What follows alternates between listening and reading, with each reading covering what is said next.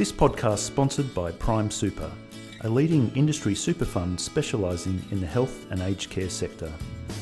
Go to primesuper.com.au to see what we can do for you. The aged care sector is facing a potential shortfall of 80,000 workers over the next 5 years. That's one of the key findings of a new HESTA report that draws on its more than 200,000 members working in the space. Chief Executive Debby Blakey joins me now to discuss.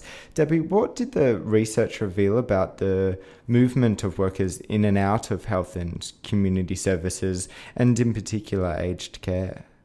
Well, HESTA's research, as you've identified, does have this, it identifies this worrying potential outflow of 84,000 members out of aged care in the next 5 years, and, potentially an inflow to aged care from health and community services of only 4,000. So it is a very significant net outflow, and obviously as an industry, there's a lot that needs to be done to make sure that we're attracting and retaining more aged care workers.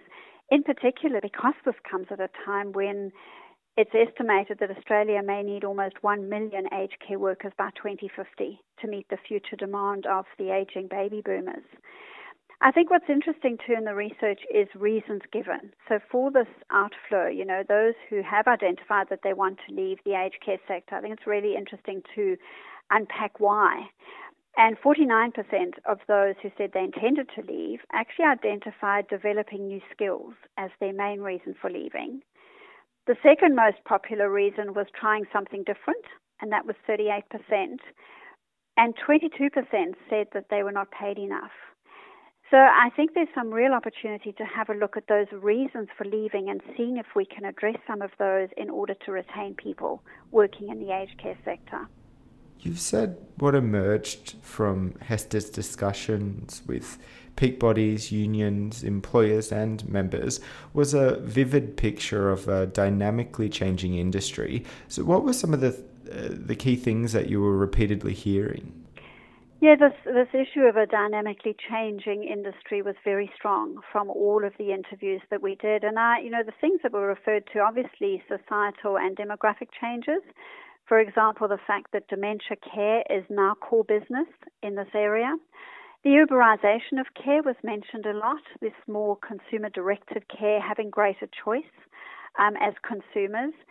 And new care models and new skills. I think that was a real key of many of the interviews, was the need for new skills and just an evolving workforce, and that was seen as an opportunity as well as a challenge. The research aimed to provide insights that will help inform real and lasting solutions. Both employees and employers put forward a range of suggestions to improve retention and attract new staff. What were some that stood out to you? Yeah, so the things that employers are doing, trying to retain aged care workers or attract them, were very interesting. And first of all, it was very clear that they are adapting their business models. And I think the key area of change is switching to more service-oriented approaches and doing that to try and attract and retain not only clients but also employees. So some of the examples that employers provided and shared with us, so for example, where do they intend recruiting their talent from? And some quite innovative approaches looking at allied industries such as hospitality and retail as a source of future employees. Something that there was a strong focus on was flexible rosters and greater certainty of hours for employees. This is something we heard from employees as well as employers, and employers are certainly focusing on this as they understand this is a key issue. And also, if we're going to address this tremendous need to have a growing workforce, there is an opportunity to look at retention of experienced older employees. How do we support workers to stay in the industry, the employees to stay in the industry as they, in fact, age? And some really innovative approaches to looking at that.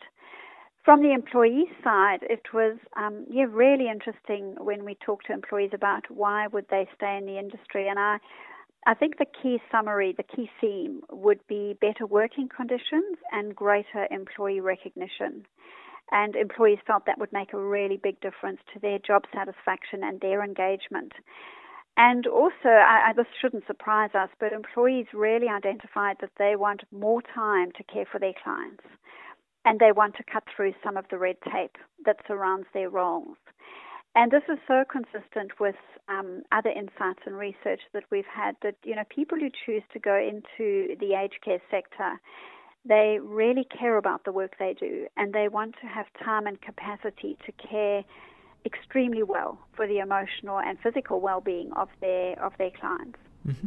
If people walk away from the report with only a few things in mind, what do you hope they would be? Yeah, I think possibly the key aspect that we hope people will walk away with is just the incredible opportunity in the aged care sector. This is an industry that is on the cusp of significant change. This is a dynamically changing industry, and there is such a significant opportunity for both employers and employees in the sector. And, in many ways, really an exciting time to be involved in this industry. But I also think just the challenge of having to be very proactive and very thoughtful in how the industry will need to attract and retain employees. And, if as a country we are going to be able to look after our elders in a sustainable way and deliver that really high-quality service, we are going to have to focus on the workforce. And we're going to have to focus on how do we give them that recognition that they are looking for? How do we address the issues that they're asking around recognition, around working conditions, and around cutting through some of the red tape? So probably, there's an enormous opportunity, but there are some challenges, and I think the organizations that will do very well will be those that focus on some of those challenges and proactively seek to address them. And that's really the key takeout we're hoping people will see in the report. Thank you for your time, Debbie. Thank you, Dallas, and thank you for the opportunity, and just great to have this conversation.